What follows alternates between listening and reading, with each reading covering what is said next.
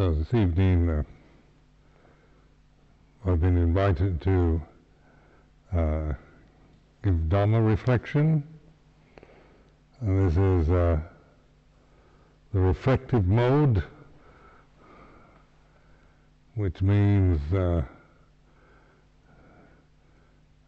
way of non-grasping but observing, witnessing.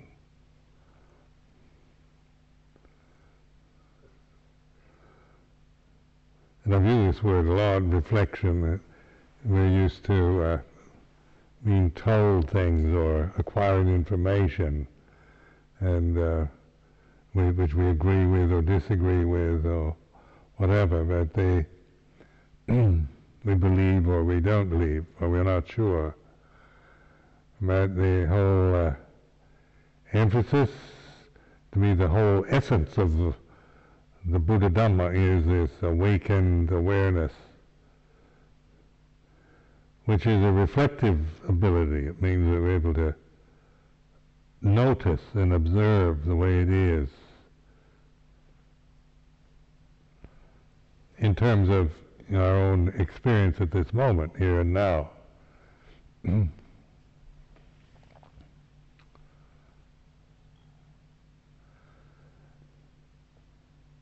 And this is rather difficult to teach. It's easy to give a lecture on Buddhism from a scholastic, academic style, history of Buddhism, or Thai Buddhism, or Theravada, Mahayana, and like that, and using words and concepts. But even if you know all about Buddhism and all its various, and its history and its philosophy and everything else, if you've never really tuned into the reflective style of it, then you miss the point.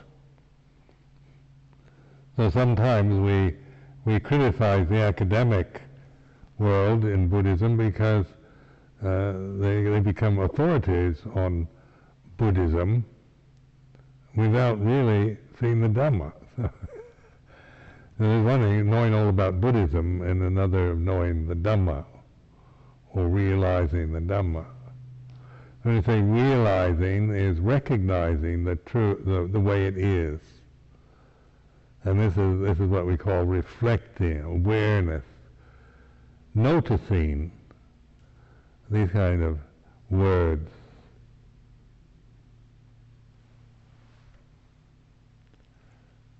And so I've been traveling now since the end of the winter's retreat, and even though I've officially returned to Amaravati around the beginning of April, my presence here has been kind of sporadic and just getting ready to go somewhere else. And so this is, I've been invited, I get invited to all these nice places, and hard to resist, hard to say no, and because I do like traveling, and it's always, you go into places you've never been in, it's even more interesting. And so when I come here, and then for a few days that I'm here, then everybody wants to see me, and so I kind of feel this pressure of having to see people, and then go away and come back, and then it starts again. So now, at this point, I'm kind of have no, I'm not going anywhere for the next few months, which is rather nice. So that feeling of pressure is not existing anymore. The thing is that people are really interested in the teaching of the Buddha. So having spent the past 2 weeks in Portugal with D'Amico and Vasco, and then you remember Maria, who was an Anagarika here many years ago, and with others that Portuguese that have come here for retreats. We certainly had a very enjoyable time. It was a very beautiful country and very friendly environment and very sunny.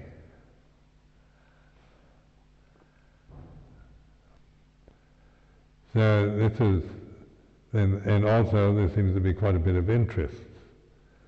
And one always has these views about other countries. You know, you always connect Portugal and Spain and Italy as kind of dyed-in-the-wool Catholic slaves of the Vatican kind of. And surprised to find out that you know how it's not that way at all. And I remember going to Italy and just assuming that everybody was a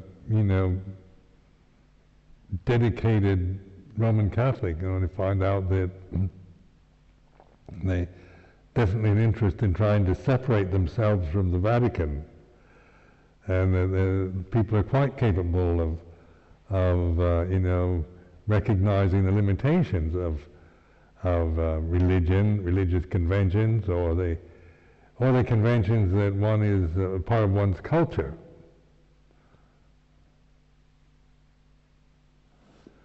And there is a desperate need now, I think, in human, everywhere in the world, for this awakening.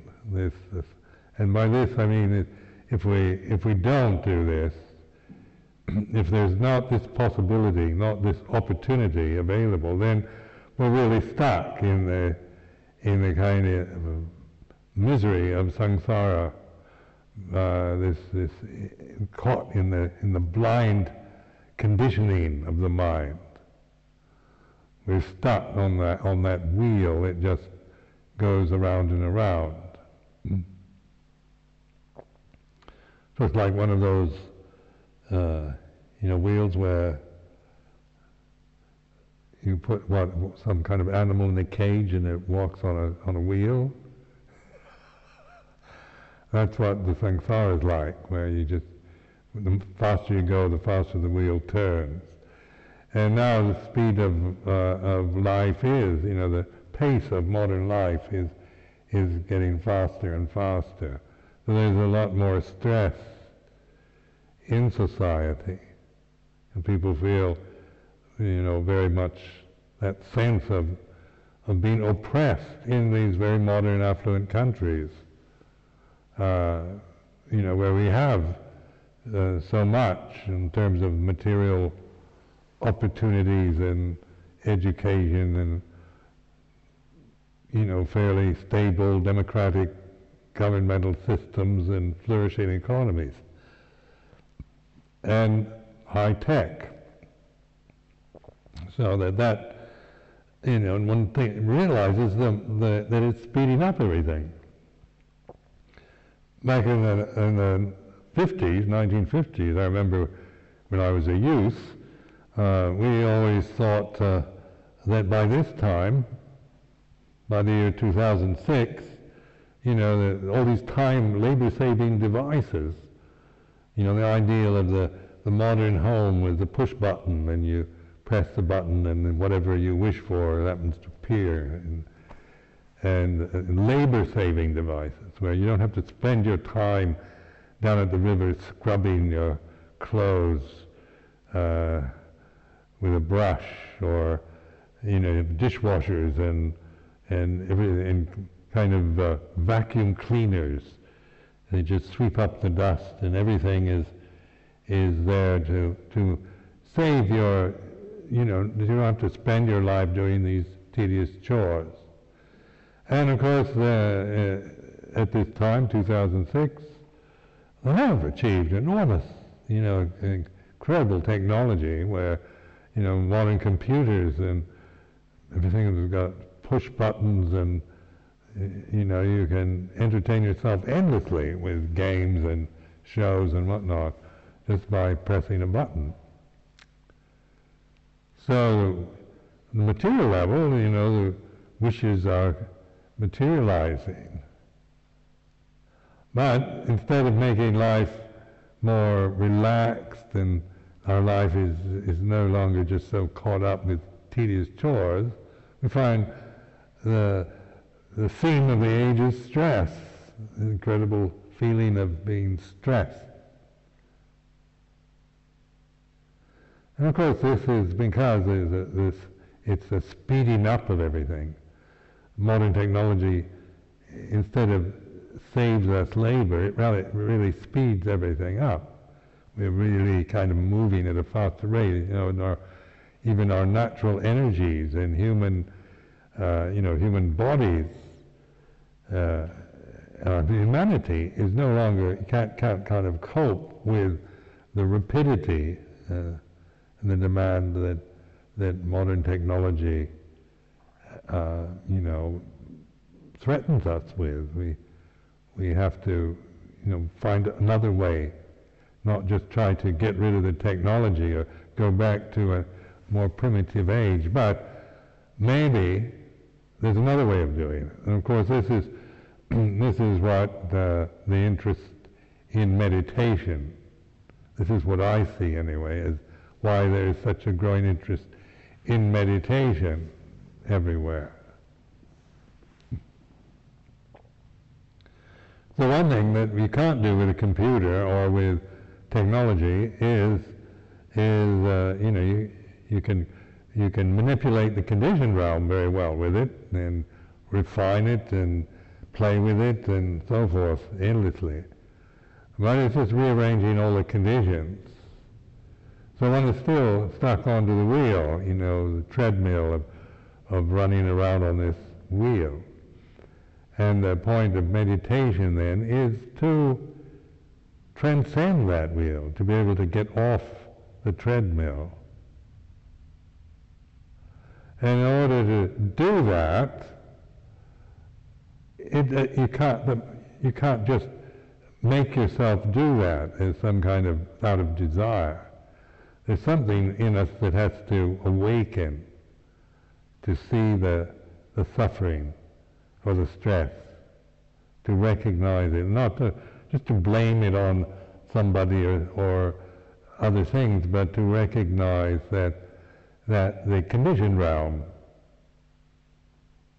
is not our real home, that even at its best it's still unsatisfying.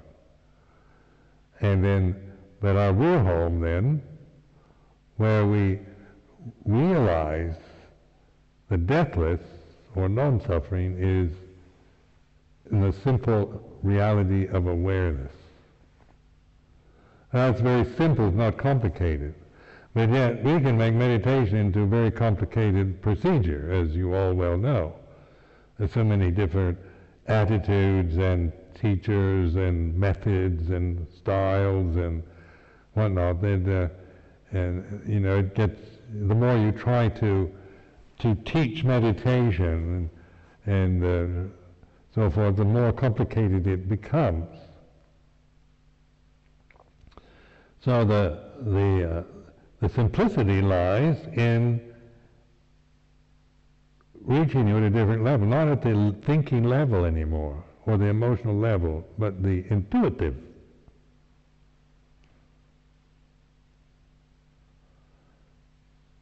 So this is quite a new, for the Western mind anyway, this is something quite new for us. We've never really developed that level of consciousness.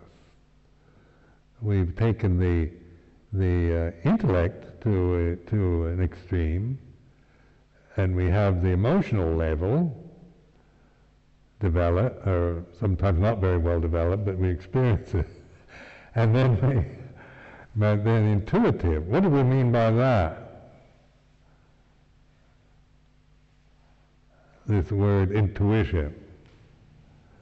And so that's the word I use for this mindfulness, sati sampajanya, awareness, awakened consciousness, where it's simple and it's direct. But those caught on the treadmill of samsara, can't quite get it because you're moving so fast on the treadmill that you can't figure. The more you try to figure it out on that level, running around on this wheel looking for it, or trying to figure it out or think about it, because thinking is the real treadmill of our experience. It is the samsara. We create this samsara. Or we live in a world of our own creations, our own thoughts, views, opinions, emotional habits.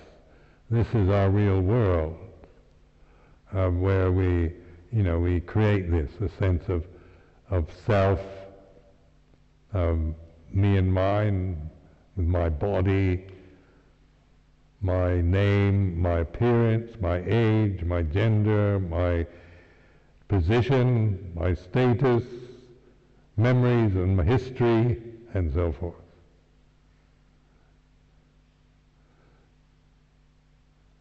Now with awareness that reflect on this, we can actually put that whole sense of the self into the position it really deserves, which is it's an object in consciousness.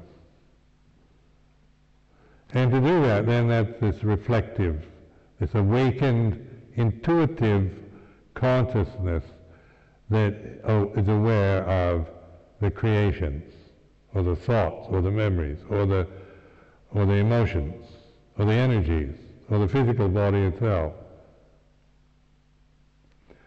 But our relationship to it is one of noticing it in terms, no longer in terms of me and mine and self, but in terms of the way it is. All conditions are impermanent. So this is what we call the Dhamma, or the truth of the way it is. That every memory, every thought, every emotional experience, high or low, good or bad, the energies we experience through these human forms, the sensitivity that we have through the eyes, ears, nose, tongue, body, the mind itself, all this is nature, is anicca, or arising, ceasing, beginning, ending, born, and dying. So this you've heard so many times already about anicca. But what is an anicca then? Can a condition see another condition? Ask yourself. Can the treadmill see itself? When you're busy running on this treadmill, can you get any perspective on it? You're caught in its motion, and you're just propelled onward into that pattern of movement, in which you have no perspective, have no way of seeing the way it is, because the treadmill's always thinking that if I run faster, maybe I will get to the end and get rewarded for it. So even in meditation, isn't it? Many of us start out meditation with this same idea of gaining and achieving, of getting something, of attaining enlightenment.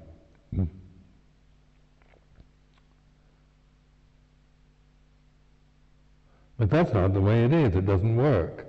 No matter how many hours you sit and meditate and diligent you are, and how many courses and retreats and so forth, how many books you read, you're still on the treadmill. You're still caught in the samsara. So this is where it's an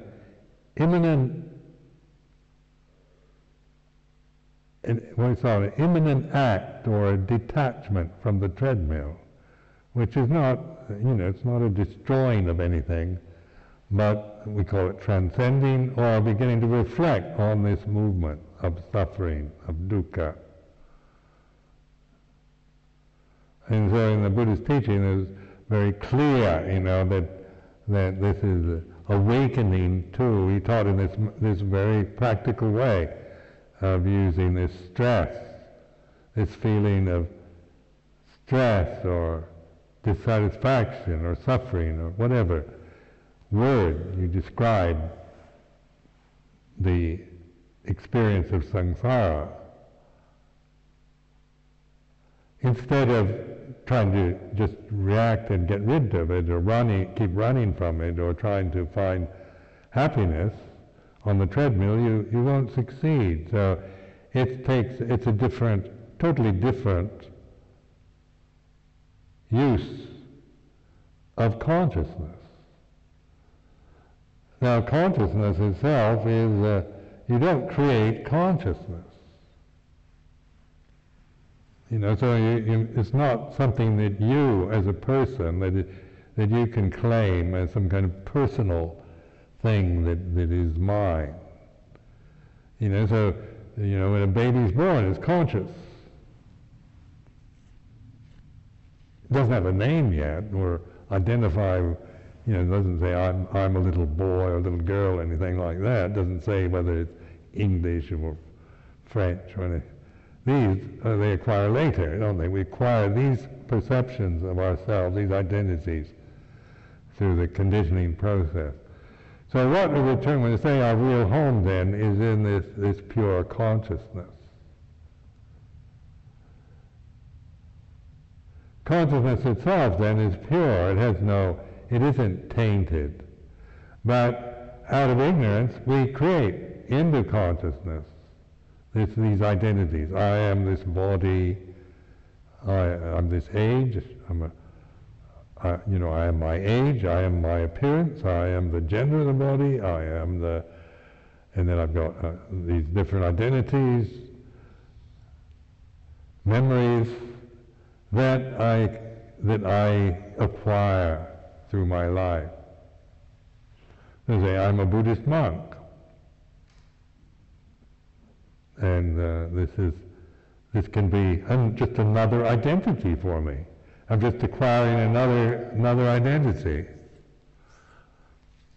Or how to use this convention so it's not just another identity I acquire.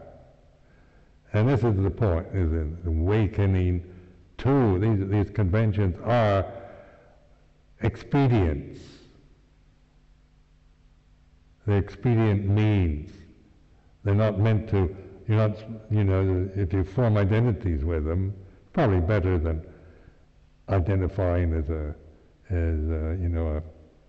something else.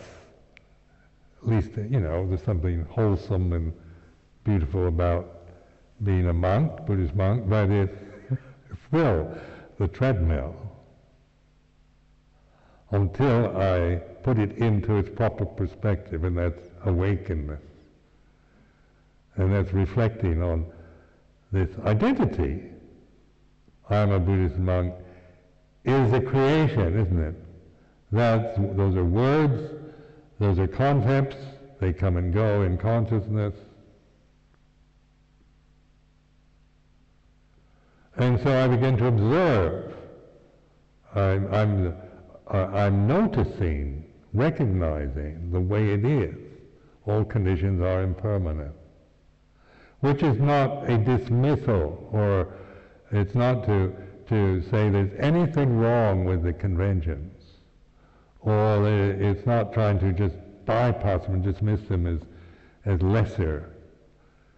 It's awakening to the reality of the conventional realm, that by recognizing it. It is what it is. It has a certain quality, certain pleasure or pain, or beautiful or ugly, or right or wrong, good or bad.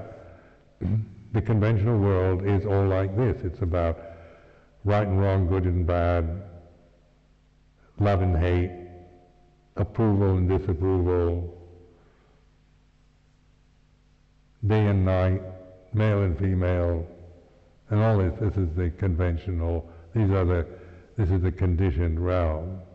Now, all our conditions are impermanent. Now, to grasp this idea of impermanence, you've missed it.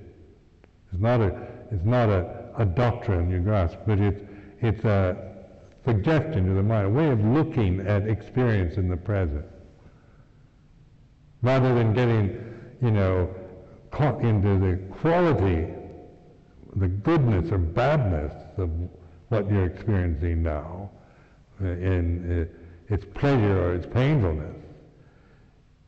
You're beginning to notice that whatever it is, whatever its quality, it's changing. It has no core, no permanent essence, no real substance to it that stays. And yet consciousness is what we're experiencing, and we're caught into the treadmill, and we forget our real home, the purity of being, by being blinded by our attachments, our desires, our fears, our habits. So this is where the awakening, noticing, observing,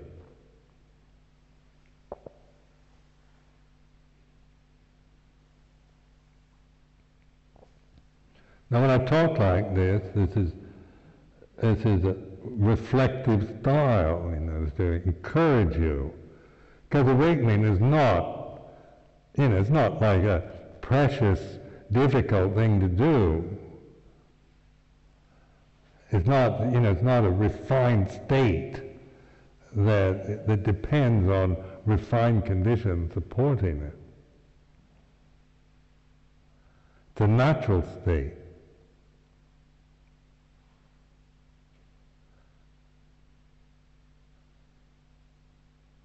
Where that whatever you're feeling or experiencing, no matter how refined your experience might be, or coarse, or mediocre, or pleasurable, or painful, good or bad,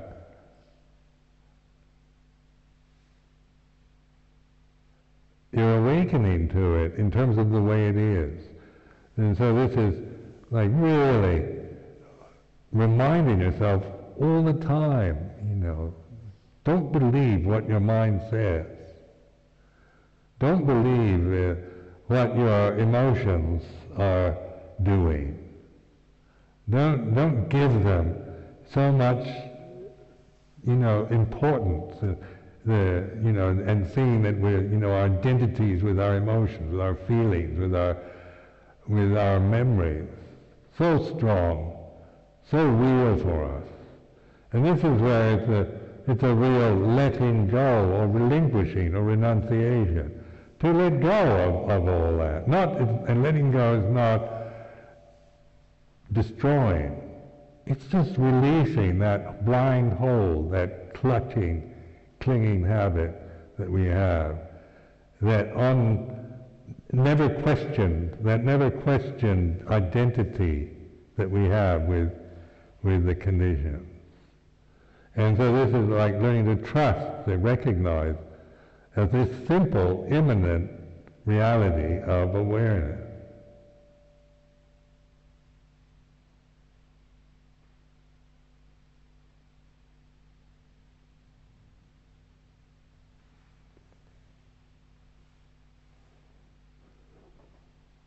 Now this is the whole point of Amaravati. This isn't just a kind of, trying to bring Buddhism into Britain to convert them to Buddhists, or to, to kind of just bring in another religion or a tradition, kind of keep it alive. The whole point of being here is for this awakened attention to the present moment. And so, this of course means that we have to keep, the force of habit is so strong that we easily get taken back onto the wheel, onto the treadmill. And so we need to remind ourselves not to do that. Or when we're caught into onto this painful movement, the treadmill, we began just by awakening to it, recognizing it. In that very moment, we're no longer on it. We're still maybe feeling the momentum of that, but we're no longer moving on it, stuck into it. So it's in these moments, these flashes of awareness, as we develop in daily life practice, an increasing kind of reflectiveness, so that we're not just having momentary flashes of awareness, but the awareness is a natural state. The more we recognize and appreciate them, that's where we belong. This is our real home. I don't mean the physical place of Amaravati, but this awareness.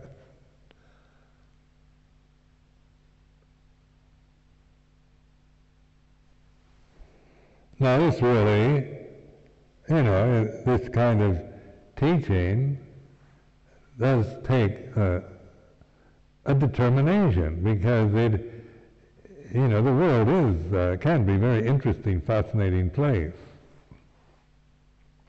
And so there's, one has to, in monastic life, all you monks and nuns have been through the ups and downs and the inspiration and desperation that arises from living in a conventional form. No different than any, it has this anything you do, you get inspired, and then after a while you get bored with it.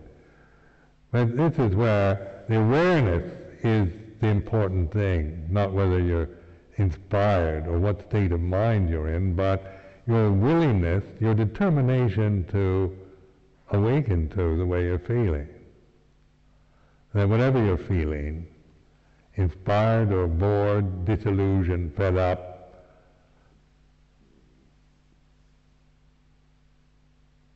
you're able to see it, to notice that this is a condition in consciousness.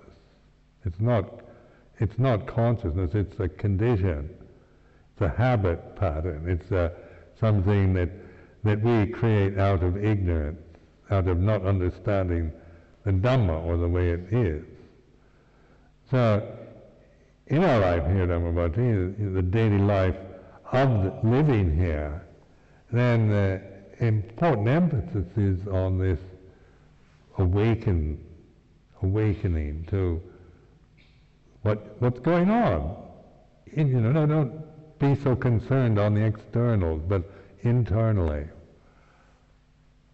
The feeling, the love, the hate, the resentment.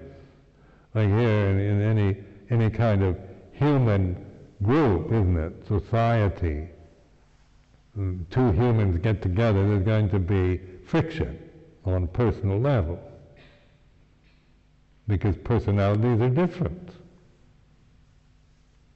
And so we have different expectations or different conditioning, cultural differences and age differences. Sometimes somebody, an old man like me, finds it sometimes quite difficult to understand why the younger generation act the way they do.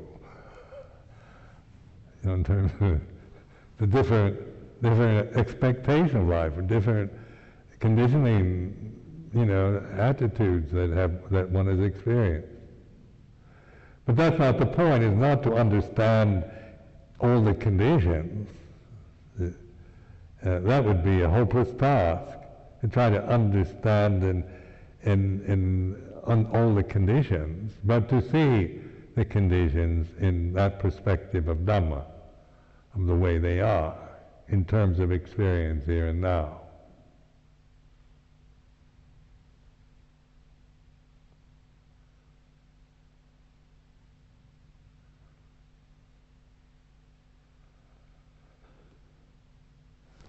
well, this will be my 40th Vasa as a bhikkhu this year, 40 years doing this, and I'm very pleased with the result, actually. I feel very fortunate, and I think of myself on a personal level, I feel very fortunate as a person.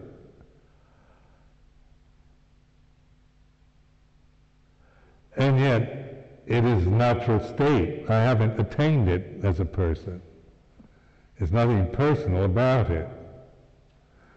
What you're awakening to is a universe, is the oneness. The person is a creation, isn't it? Just notice how thinking operates. Observe that your own thinking process. It's all about right and wrong, good and bad, isn't it? It's you can't think of the deathless. You think of what happens when we die.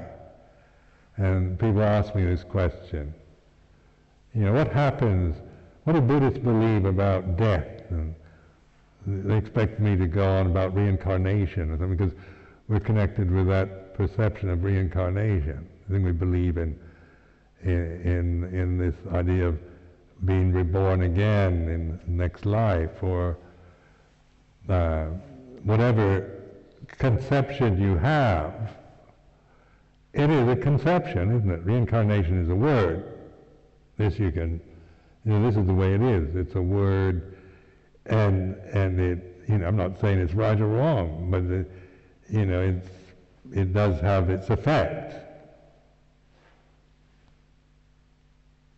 But it's about something we don't know at this moment, right now. So this is awakening to the way it is. It's not denying, saying there's no such thing as a bunch of rubbish, or saying you have to, if you're a good Buddhist, you've got to believe in reincarnation. That's a doctrine. That's doctrinal again. But recognizing that the word itself is it's a word. It comes and goes in consciousness. It has an effect. Maybe you believe in it, or you doubt it. Is it possible? Or is it true? Or I think it's just rubbish, I don't believe in reincarnation. Or the Buddha never really taught reincarnation. That's Hindu. Or you form opinions or blame it on somebody else or put it down or build it up. But what I'm saying now is, what is it at this moment? And so this year looking, don't wait for me to tell you, but observe just the effect of that concept. It arises, ceases. It might leave no impression emotionally, or it might bring up emotions, or doubts, or annoyance, or belief, or disbelief, uncertainty. But this is what I call reflection, and you're aware of how a word like that can bring up uncertainty. Don't know. It's possible. I'm not sure. What do the scriptures say? I don't know. And so then this is what we're reflecting on, the way it is. And this is what I think so many of us find compelling about Buddha Dhamma, is that it doesn't put that pressure on. It's not doctrinal. It's not a belief system. There's nothing, there's no kind of thesis that we have to accept to be a Buddhist.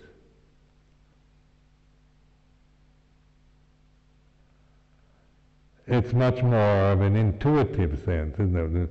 Our attraction, at least speaking for myself, it was an intuitive conversion. Something in me kind of responded to the Buddhist teaching.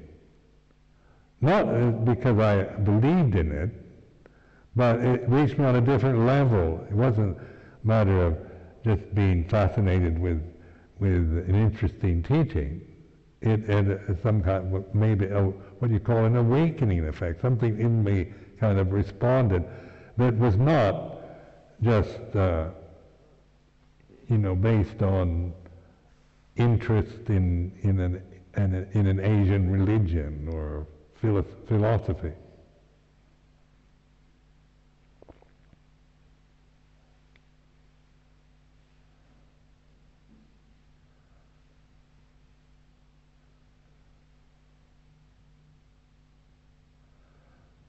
So it does take determination. So this I can assure you, during these 40 years, I've been very determined in the practice, using the realities of the experiences, conditions that I experience. And so it's like reminding myself, using this Four Noble Truths as a way of reflecting. I'm suffering, what am I attached to? So it's a way of training yourself. If I feel I'm suffering, I'm fed up, I don't like this, don't like that, complaining, whatever, it's because I'm attached to something. So then I investigate, and what is it that I'm attached to? And usually it's some kind of conceit, pride, ideal, something like that. Feeling responsible because I'm a teacher, or being very identified with responsibility and position, or being, attached to ideals, or just feeling the sense of being threatened as a person by others or things that happen, by praise or by blame. So all of you can be aware of these, in the samsara, on this treadmill, there's always going to be some, endless opportunities for awakeness.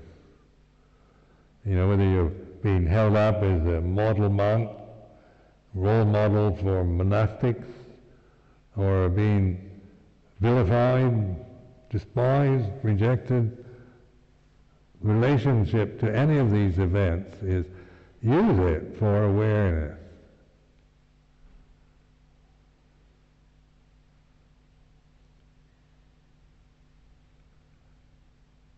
And if you're determined to do that, then it really, you really begin to, you really begin to trust this awareness. Because no matter what's happening, whether it's going well or badly or whatever, this awareness is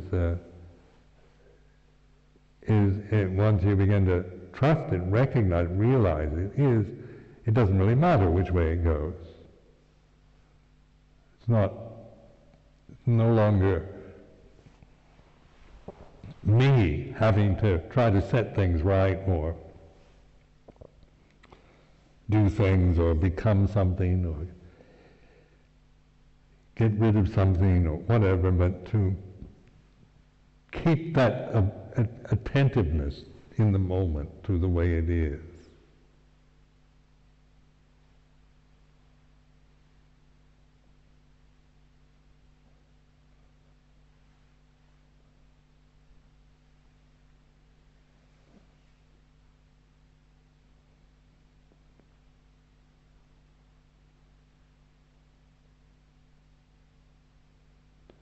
So in terms of the Buddhist approach, it is a very, I think it's a very good convention actually.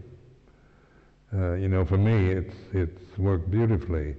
But it does, it's learning how to use the convention, not just go around talking Buddhism and, spouting Buddhist terms, or becoming a Buddhist even, but in applying, using, when you say Buddho, use the word Buddha, it means awake. Make these things, use these conventions as ways of reminding yourself.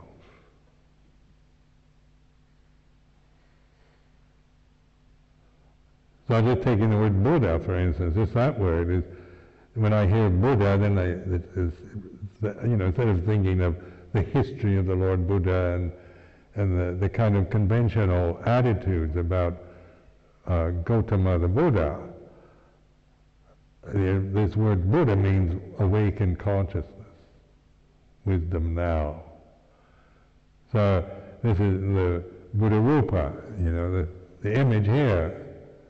It's not just meant to be some golden idol sitting up there, or has magical energies sent into it by all the devotees of the Buddhas, 28 Buddhas and things. You can, it's for awakening in the present. At least that's how I use it.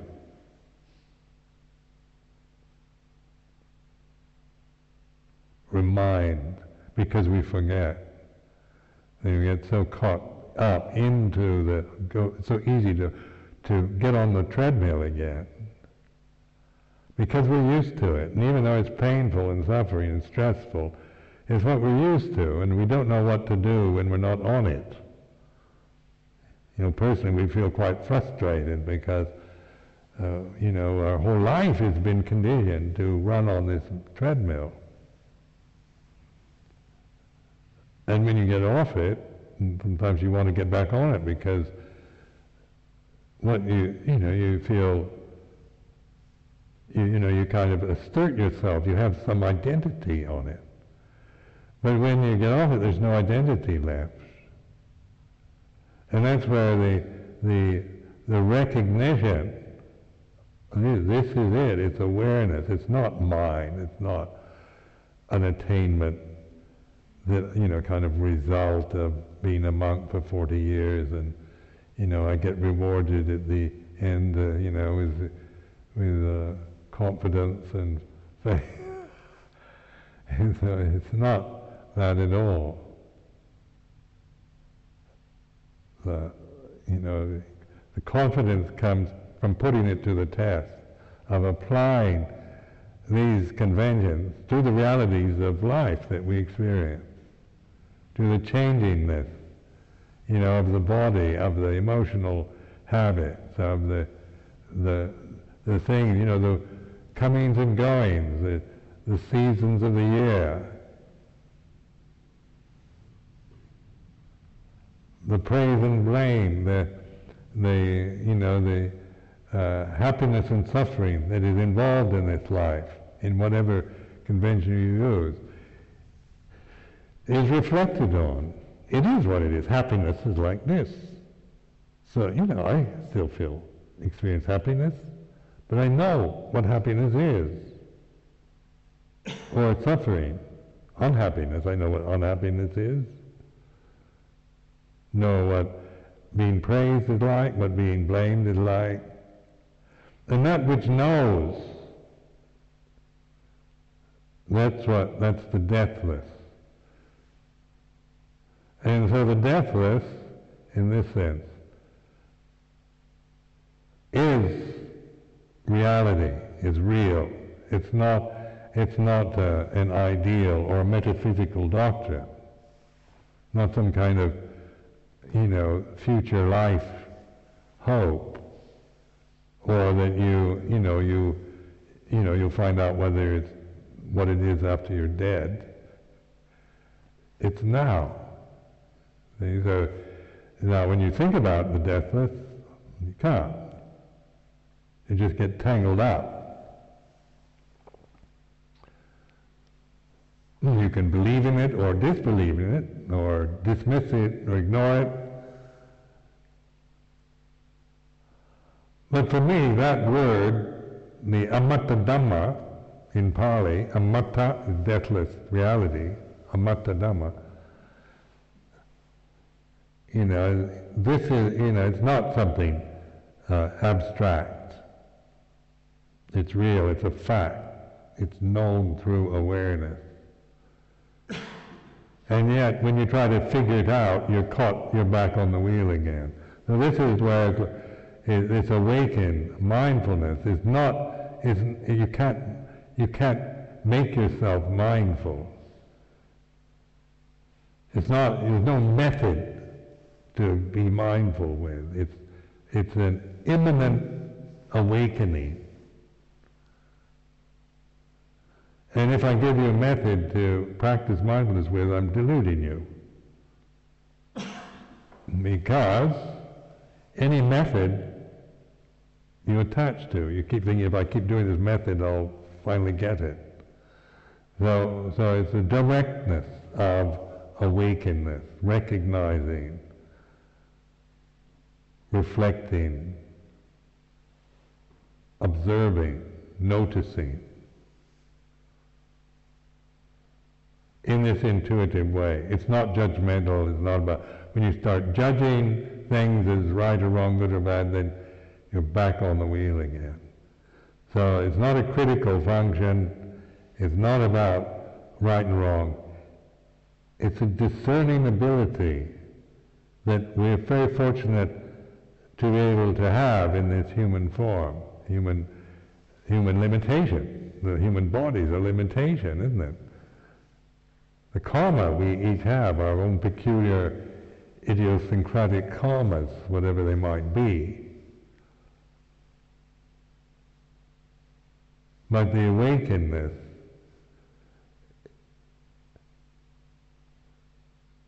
to being pure consciousness, pure knowing, and recognizing. So the reality of the deathless is now. And the truth of the way is that all conditions are impermanent. Not that, this is to be, they say, and these reflected upon again and again.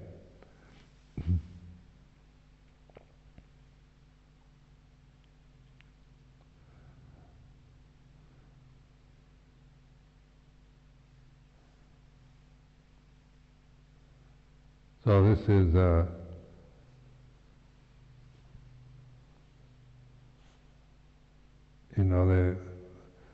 recognize the opportunity you have here of use the situation for awareness.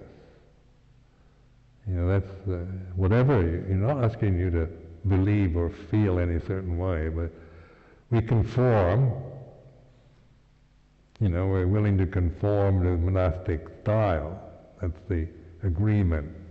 Living here at this place, you agree to live within the form of it, and then, so that's the kind of moral agreement about action and speech.